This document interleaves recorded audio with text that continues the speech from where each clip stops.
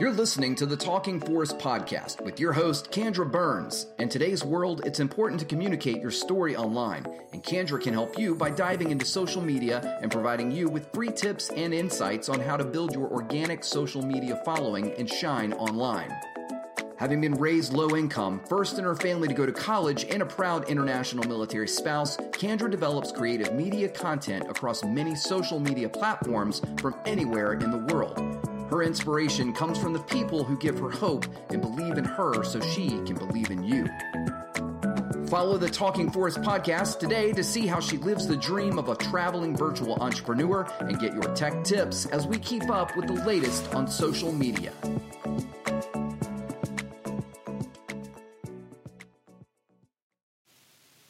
Hi, Alex. I'm Kendra Burns. I'm so excited that you're here with me today, and this is the Talking Forest podcast. I can't believe I've seen you around, and it's been awesome. This is going to be episode 73, sponsored by Forest Proud.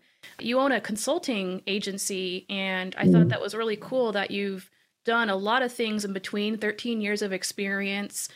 So do you want to talk about some of the things that led up to you opening up your own consultant business? Sure. So I, right out of college, I took a job with the Florida Division of Forestry just outside of Jacksonville, Florida. I did that job for about 5 or 6 months. But, as I kind of chose that position because it was in the South and it was closer to home. It was just one of the options that I was looking at. But I had turned down a job with the U.S. Forest Service on the Allegheny National Forest in northwestern Pennsylvania. And, I was actually encouraged to consider that position by the former dean of the College of Forest Resource Services at the time, a guy named George S. Foster. And he and I became really great friends, and he was always someone looking out for me, which was great. But I decided, even though he strongly encouraged me to consider the Forest Service because he was from the Forest Service, came to the academic world and then went back to the Forest Service. I just didn't want to move that far away from home. I didn't know anyone who lived in the state of Pennsylvania. And so I knew that those winters were going to be rough for, a kid from Mississippi who'd never actually seen winter before. So I turned down the U.S. Forest Service and I went to work with the Florida Division of Forestry.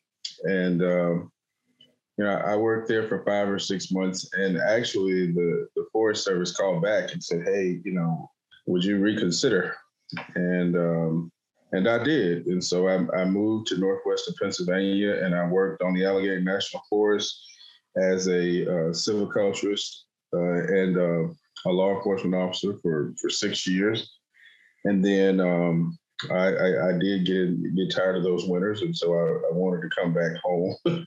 And I came back south in 2012, and I just kind of decided that I wanted to try something different. And this opportunity would come along where there was this sort of groundbreaking work that the U.S. Endowment with Forestry and Communities was doing with African American landowners, and they were piloting this project in Alabama, South Carolina, and North Carolina. And so I had heard about that, and I really, I thought it was very exciting. So I applied for that, and I got that position, and I worked over in Alabama for about 3.5 years, doing that work as an advocate for private landowners, families, farms, forest landowners. And so I did that work, and that work was it was in partnership with the U.S. Department of Agriculture and others. But I did that work for about 3.5 years. And after that, after really learning a lot more about the profession from the vantage point of someone who works for private landowners daily, I felt very strongly that consulting was a really important niche that was not oftentimes represented in terms of ethnic diversity within our profession. So I wanted to try it. And so I started Legacy Land Management in 2017. And, the entire way I've been very fortunate with relationships, like the great folks at the U.S. Endowment for Forestry and Communities who also helped me to create a partnership with a much bigger firm I've been partnered with them for about 3 years. They're Southern Forestry Consultants and Wiregrass Ecological out of Bainbridge, Georgia. And so, we've been, kind of going along with a partnership, and it's been really great because it's given me the opportunity to really kind of sit at the foot of some really fantastic foresters and learn a heck of a lot. And so, I've done that, and it's been wonderful. And so, now I'm kind of back with just Legacy and other partnerships that I'm developing in different places. And that's kind of a long-winded narrative, but that's how I got to where I am today. Wow, Alex. And I'm so happy that you did a lot of work with the Sustainable Land Retention Program for African Americans, because that was near and dear to my heart in an effort that I was doing as well. And I actually got to report on it. And there was an episode of America's Forest with Chuck Lavelle that went out to South Carolina and did a feature on that. And then I got to write a blog about it for that effort as well. And, consulting with them. And, at this time, I was just a third party too, but also you can say partner to the Sustainable Land Retention Program. And it opened my eyes to what was needed. And my first questions when I saw that program was, why would that be needed? And then I looked at it from a different lens and was like, oh, it's because there are landowners that inherit land. And I've, since then, that was my uneducated self 3 years ago. I have since done a lot of research into why that would happen. And so that program is needed for people who need not only education, but assistance on their estate planning, on inheriting land. There are landowners that have land that have never stepped foot on their property and that kind of thing. So, I also learned in that same effort about the heirs property. And so it's really cool that you guys have that, because it prevents people from getting paid off real quick or not knowing the value of their land. There are trees that you can walk in Tree City, USA, and all around. And I, because I'm a forester, know the value of those trees. And I've done tree canopy research and that kind of thing. It goes the same way from urban to rural areas. And we needed to know those kinds of things and also make sure that everyone had equitable access to that. So when I saw that you were involved in that at one point, that was definitely something I was excited to see. Well, thank you. Yeah, I really appreciate that, Candy. Yes, I was one of the foresters to help sort of develop and pilot the I guess now it's called the Sustainable Forestry and Land Retention Project, but back then it was a little bit different. But so one of the things that is, so the USDA defines these communities as underserved and socially disadvantaged. And one of the themes that runs current throughout these communities is lack of information and lack of access to information.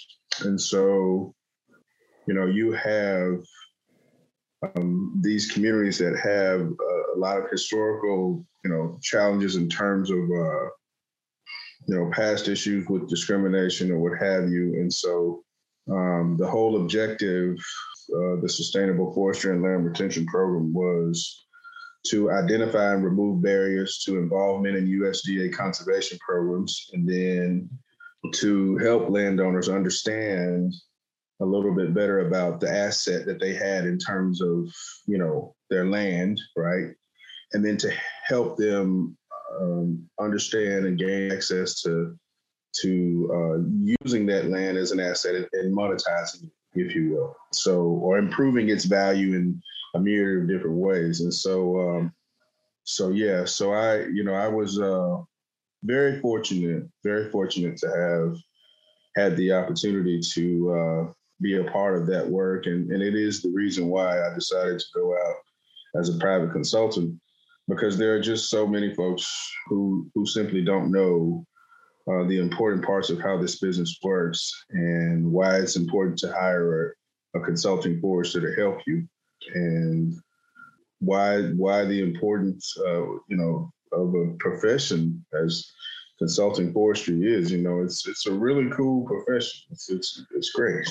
Yeah. So I got to learn all about it through all of my communications with Society of American Foresters. And the funny thing about this is I actually was with my husband, who's US Air Force. I was living in Germany when I learned about all these things. And then, I was just praying that we would get a location next in the United States that I could do my forestry work in and, do what I did on the other coast for 10 years and then do it here. And I just prayed and prayed and prayed. I manifested all those things, and I landed in the first in forestry state, North Carolina, and I had no idea. I didn't even know anything about living in the South. So I've been here for about a year now. And when Alex talks about equitable access, there are a lot of barriers, and I'm actually witnessing them for myself now in person. For example, my neighborhood is very cut off. I cannot walk to the grocery store on the shortest path. There actually are no crosswalks. There's no sidewalks. I'm stuck between a highway and interstate. And I have a community here that's blocked off from safe access to a lake, and that's blocked off to safe access to parks. And I can't, it's called fragmentation, and it's just something that I didn't have as much of in Washington State, where it's a little bit more progressive near King County, Seattle area. And I didn't know how lucky I was until I landed here, and it humbled me this past year. I had to find a place to work out that was actually safe with a bunch of ladies. And I go to a studio that gets locked every night, and we're locked in, and we dance away and we're safe. But I don't have that ability to just go out and do that because I'm next to the highways, and you never know. And so, I'm talking about physical barriers, but there's also barriers internally to access to resources. And so with consultancy, Alex and I, are able to partner and work together, and he can partner with anyone and, start working on that type access. And so that's exactly what I've done as well. I became a Forest Herd North Carolina communication chair. I work with the tree farm program here as well, and Women's Forest Congress, and they're all tied in, and it's all efforts that, come together for us. So I'm really excited to see that, your journey has taken you to so many different states, and you get to see it for yourself as well. So I guess the next question right now would be to go into more of the forestry aspect. What are the major issues facing our forests today?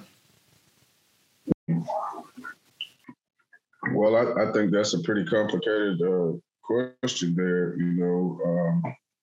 I think there's a lot of issues and challenges that we have on the horizon. I would say the biggest of which, from my vantage point, is, well, I think within the forestry profession we have to work a little bit harder to reach the general public, and show them the value of who we are as a profession and our knowledge base and why it's applicable for them.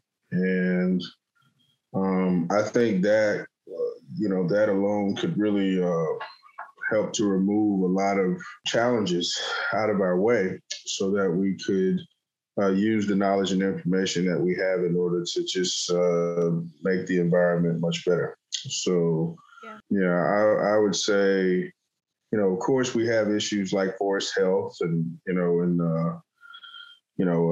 if you're out west, fire is, of course, an issue. And we have other things, but I would say communication and connection with the general public is probably, in my opinion, perhaps the most important. And that's why I took on Talking Forests, was because it's a passion project for me, and it's something that I absolutely was looking at from the agency standpoint, because I worked behind the scenes in the States.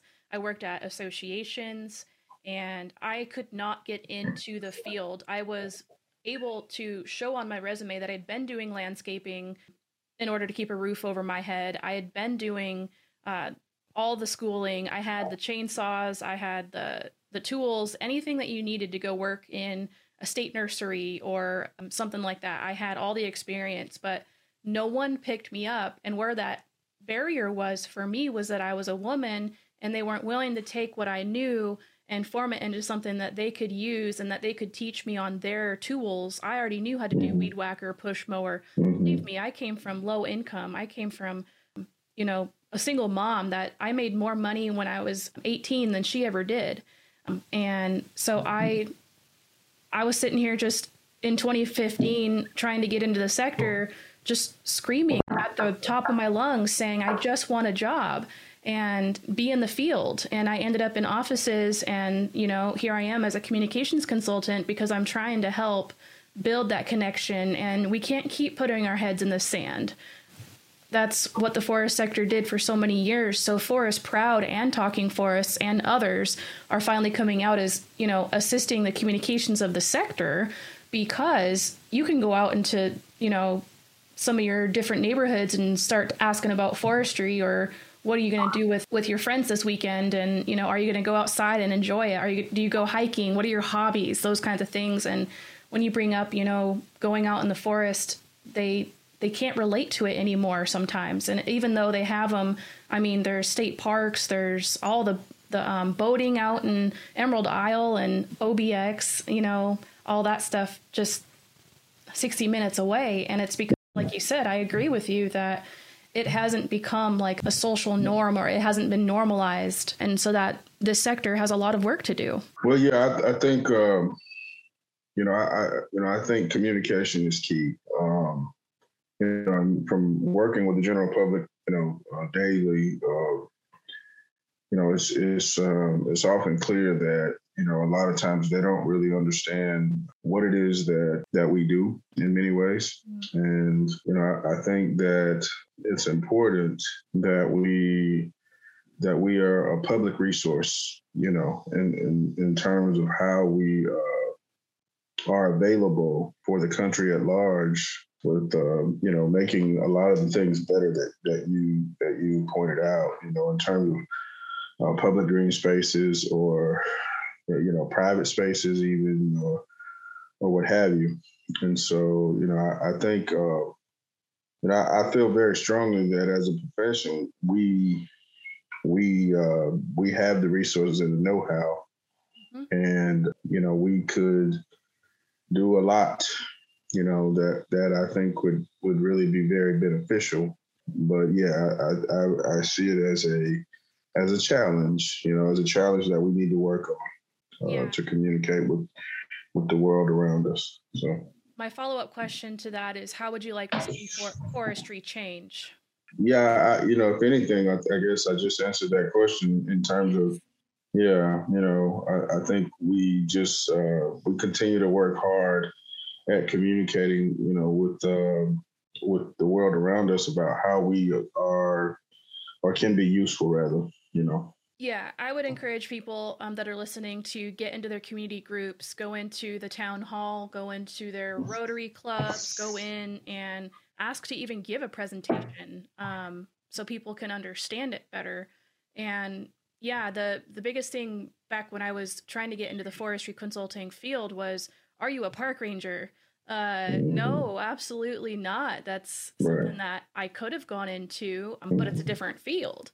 It's not the same. So, we're taking, as a forestry consultant, we're taking inventory of trees and seeing, how to get the best, not only economic value, but also the best sustainability and regeneration out of that as well. And so I love the efforts. I've been supporting many efforts that talk about restoration work. There's different species out there that we're trying to restore or trying to keep going because of the beetle infestation, or the emerald ash borer, or invasive species is another issue that we have to tackle all the time. And so these all kind of are webbed together. They all come in and have a say. And so forestry consultants can be that person to say, hey, this is what you should do if you have this. This is what you should do if, you have something come down from the state, because in Washington state, there were a lot of tiers of management where they would put a blanket statement over all forested lands, but it didn't apply to small forest landowners because it was going to take away part of their retirement or part of their scholarship funds for their kids. So we're not only thinking short term, I think you know this very well, that forestry is a 50 to 100 year investment or, sustainability thing that we can do. And my favorite thing is I've been seeing the longleaf restoration. They've been doing the Longleaf Alliance have been doing really good. And I think the difference between the West after living out there and starting to live here is that fire, you said it earlier, fire is accepted in the South because it's a tool that you have to use, and you haven't stopped using it as much as the West. And fire safe communities and things like that, I think people are getting a wake-up call because Mother Nature is literally ripping through their neighborhoods, and they can't do anything about it after it's not been educated, or the community doesn't know about FireWise or FireSmart adapted communities. So that's really cool that you go in and educate people with all those resources as well. Right. I think one of the things that I, see maybe perhaps as an observation is that, within the South, I mean, a lot of the narrative of Southern culture and Southern life is sort of weaved into our relationship with the land around us. And so, how we interact with the land, how we manage it, our relationship with it is all sort of dictated by our history, if you will. And so, the way that we approach fire here in the South, I would say, for lack of a better way to explain it, is kind of cultural, whereas, we have an expectation that fire is a part of the landscape, right? And, we understand, I think, in very real terms that, these ecosystems that we love so much, be it longleaf or other southern ecosystems, are, they basically, they evolved with fire as an important part of that process. And so I would just say, I guess, Southerners aren't afraid of fire. And, I do think that that's a really great example of how, historically, we could have perhaps been more effective communicators with, communities in terms of what these communities need, in terms of safety and being healthy, environments and that kind of thing. So it seems like maybe there's kind of I suppose, somewhat of a changing of the tide in terms of how people think about fire out West and all of that, and I hope that really continues, I guess is what I'll say, because, we can't really have healthy forest ecosystems in many ways without fire. When we exclude fire, we deprive these ecosystems of something that they have evolved with and that they need desperately. So yeah. Absolutely. I totally agree. And some of the last prairies out in my state that are being saved are saved because of military bases.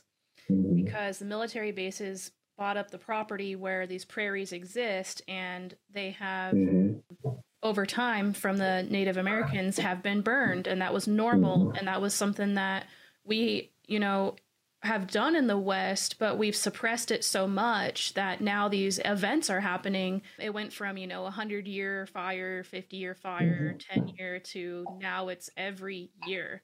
And when you have these like shock and awe articles coming out of, this is the worst fire year ever, I continue to, with my education, understand that it's because they're not adapted to it, and it's not a cultural thing for them. So, Yeah, absolutely. I'm glad that we got to talk about. Well, and I think that as long as there's been this exclusion of the presence of fire over time, you've just sort of accumulated and built up this likelihood that fire is inevitably going to be there. Mm-hmm. But the likelihood is that in our human terms, in our human context, it's really bad, right?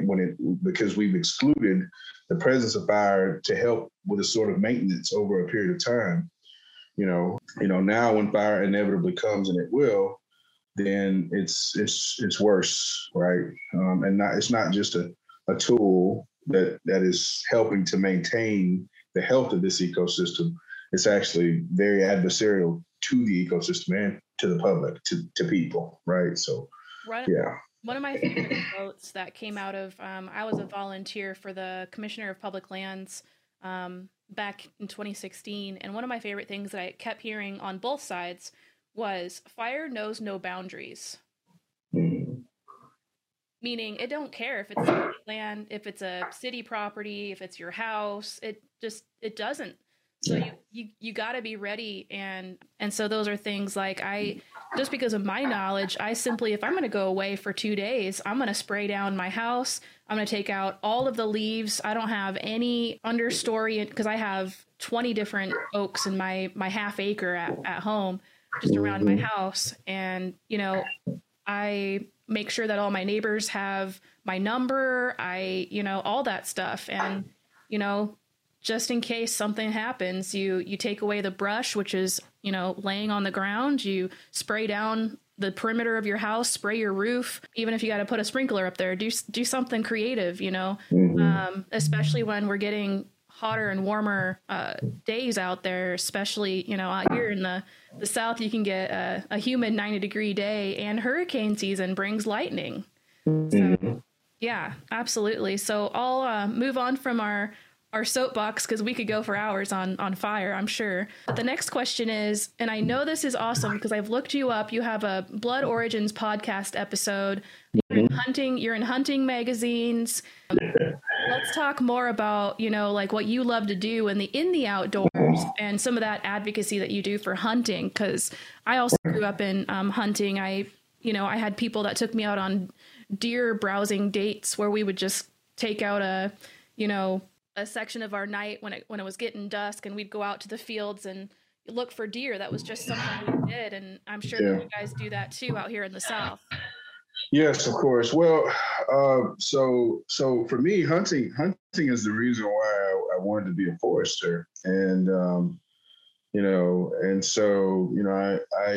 studied the Mississippi State, of course, and graduated there in December of 2005 with a double major in forestry and wildlife management. And so, every bit of that was, the result of my having grown up and, really, really loved to hunt and all of that. And now, I guess I do, have, sort of a presence, if you will, in the hunting world. But the reason why is because, I think these things are so related, so as foresters and wildlife biologists and everything, we, I think, have a very, very good understanding on how to manage healthy forests and ecosystems. And, I think there are a lot of people who love to hunt and who don't necessarily know from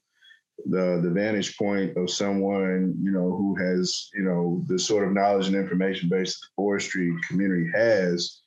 And so I just kind of wanted to, I guess, if you will, bring those sort of things together, and that's a big part of what legacy land management is all about is, just helping people, helping communities in terms of creating healthier forest ecosystems and hunting being a byproduct of that, I suppose, So, from the vantage point of an African-American person who grew up in the South, I think, talking to a lot of people from all over the country and all over the world, there seems to not be much of a historical understanding of African Americans and their connection and relationship to the land, be it the American South, the Midwest, out west in areas like Arizona or what have you. And so, I guess in a way, I've always just been really proud and very outspoken about the experiences that I had, growing up hunting here in Mississippi. And, it's just all kind of sort of came together fortuitously, I guess. Some of that, college education and professional development as a forester, people actually kind of listen to the things that I say, which is cool, but, I definitely am, I'm very humbled and very, very grateful for a lot of the relationships and connections that I've been able to make out in the hunting world. I was, this past weekend, I was in Omaha, Nebraska for Pheasant Fest and Quail Classic there. And, I got to sit down and talk to Hank Shaw, and, we planned on, connecting at some point. And, I've talking to several of the higher ranking members of backcountry hunters and anglers. I know Randy Newberg pretty well. So it's, and of course, Robbie Kroger with Blood Origin. So it's, it's cool, but yeah, I get the opportunity to sort of talk about my passion for hunting, but also talk about it from the vantage point of a forester and wildlife biologist, where I think people kind of, so I guess people perhaps see the passion that I have for all of this, and it comes across, I guess. So I'm pretty thankful for that, I guess. Yeah, if you're going out with some of those bird folk, you might need a bird dog. You might need a pointer, or a lab retriever or something like that. Yeah, I have a border collie, so I've been around the world with my husband in the Air Force, and we've met a lot of people. And sometimes I meet people that are in the service with other different dogs. And I've seen bird dogs. My dog doesn't even go in the water. We actually we pick them up and throw them in the water. So yeah, it's a different philosophy, but I understand that being able to know and educate other people, meet people who are the same, people who you're talking about, role models that you're looking up to, and being in that same space is what it's all about. And, supporting each other, and it humbles you when you meet someone who you think is better than you, but we're all human in the end. Right. Yeah. Absolutely. I would absolutely agree with that, so I'm also on the board of a national nonprofit called Hunters of Color. We're doing a lot of work work with communities of folks, diverse communities of people, and trying to get them into the hunting space, because, all of this stuff is sort of interrelated. When you start talking about hunting, you've got to talk about the North American wildlife model and how important that legislation is in terms of, going back, and creating healthy landscapes and healthy habitats for wildlife. And again, who sort of understands that better than foresters and wildlife biologists, right? And so, we all have a role to play, and I suppose I just I try my best to fill the role as best I can. Yeah, absolutely. And representing people of color too is really, really important, and just bringing that legacy. And I love legacy land management. That makes sense. It's all connecting the dots. My head's like, man, this is awesome. So yeah, I totally understand. And I think it's awesome that you do that. The reason why I'm from Washington State is because my grandfather he's passed away. He passed away when my mom was 16, but he was a gill netter on the coast of, Alaska, Aleutian Islands, all the way down to the Columbia River, which is in Oregon. And that's why I'm from. Otherwise, I would have been born in Canada. Yeah, I'm quarter Canadian, had I not. So, what I grew up in with my uncle who was hunting, but not only hunting, we also went out to the Puget Sound and the Hood Canal, which is in the Olympic Mountains. And we harvested clams, gooey ducks. We had salmon, trout fishing. We had going out and getting just cockle, mussels, and different groups. And, We also did Dungeness crabbing in our July. So we spend a whole week out in July doing that crabbing. What I'm getting to is the memory of having to fill out the card. You had to have a certain weight. You couldn't have for crab, especially, you couldn't take females. You had to have a measuring tool on board and all these things. And back then I had no idea. I had no idea that we were generating a system to be able to save our resources and have enough for everyone.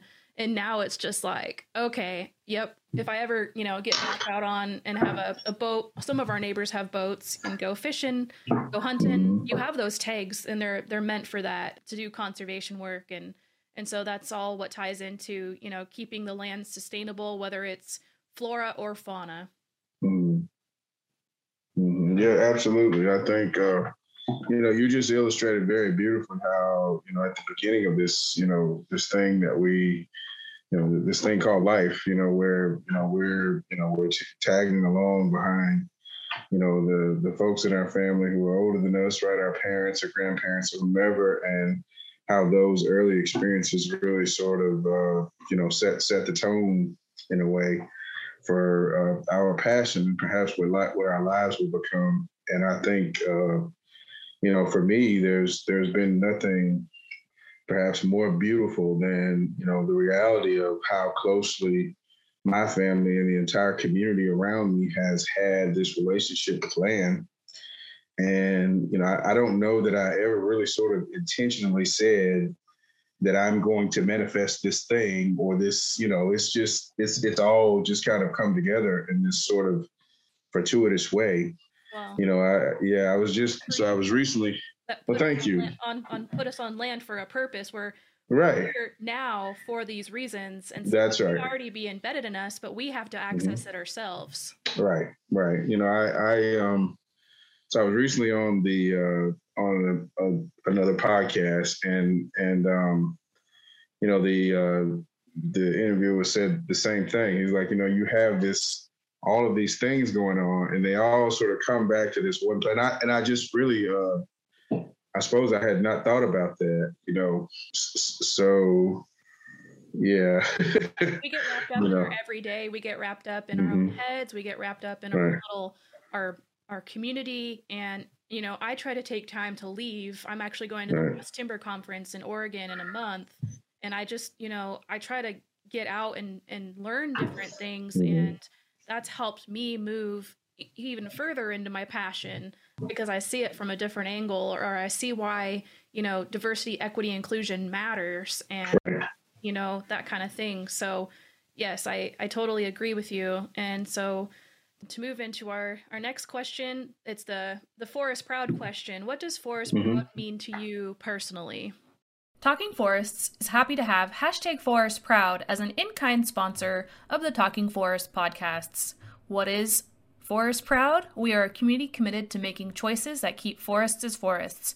We work at family businesses, forest product companies, conservation, recreation organizations, universities, and government agencies. Many of us have done so for generations. We are hikers, hunters, bikers, landowners, loggers, truck drivers, architects, researchers, foresters, students who work in and care about and share a passion for forests and forest products.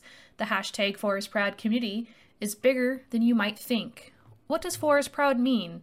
It's a good question. Forest Proud means different things for different people, and that's a good thing. We all have a part to play in making choices that keep our forests as forests and help make our neighborhoods, communities, and lives better. If you live, work, or play in the forests or with forest products, you're a part of the Forest Proud community. ForestProud.org welcomes you. Oh my gosh, that is such a great question. I could answer that in a whole lot of different ways, Ken. But I would say, I'm a kid who grew up, traipsing around, South Central Mississippi in the Pine Hills and the hill country of the North Central Mississippi and the Deltas. So, we, of course, we always refer to that as the woods, right? But, those woods have absolutely left an indelible mark in terms of, even who I guess, who I see myself as being, on on a daily basis. I'm very proud of the connection that my family and community have had with the forest around us. And, we have, those forests we relied on those for subsistence, for recreation and for a sense of connectedness and even down to our deeper relationships in terms of spiritual identity, right? So, I don't know if I answered your question there, but I think that it's just important. I love the term forest proud, and I think that in my life there's probably nothing I've been more proud of than my connection with forest. So. Yeah. Absolutely. I see it as all interconnected, and it's great to talk about forest bathing, and I bring that up because it's spiritual and it's something that I had to work on, and I learned how to do on a different continent. I learned how to do meditation and Reiki, energy work, all that in Europe from practitioners that have already known and were their purpose was to teach other people how to do that. And I kind of get that it's a metaphor, but deer in the headlights look, and people are like, you got a bathtub out in the forest? And I'm like, no, you're going out and actually receiving what the wisdom of that particular area or those species that you're around have to give you. And you can tap into that, from a spiritual perspective. And so that's why I didn't want to ever move away from being in the forest or the forest sector, because it is a prescription for humans. Yeah. So yeah, it makes us a lot happier. It keeps us grounded. I mean, everything. Yeah. So then the last question today to wrap up the interview is, what is the most valuable tip to tell our listeners? And do you have anything to add? I would say if you're a private landowner, you definitely want to hire a consultant forester to help you. It pays off in the long run. And, I would say if you are with, a forester within the industry, take a little bit more care when you are working with the general public and, landowners or public agencies or whomever, just make sure you're doing the best job to represent the profession well. Absolutely. And so I'm excited to have you on, and we'll have some of the things that you mentioned in our show notes below. And so, yes, I am so excited that I finally got to talk to you. You've been in my mind for a few years. We've passed each other in channels. And so I think that everything that you've done and that you're doing is going towards that one single purpose. Exactly. Thank you. Yeah, I just want to see you where you are in 5 years and hope that our future is great. And I think one of the best inventions I've seen in the South so far is a hunting club on a tree farm. I think that's one of the best things I've seen, because that's bringing the two worlds together, right? Yeah, right. I agree. Yep. Some of those good things that you can lean into and people and communities that you can be involved in. So we talked about that on the podcast episode today. So just wanted to say thanks, Alex, and you have a great rest of your day. Thank you for being on. Thank you so very much, Kendra. I appreciate it.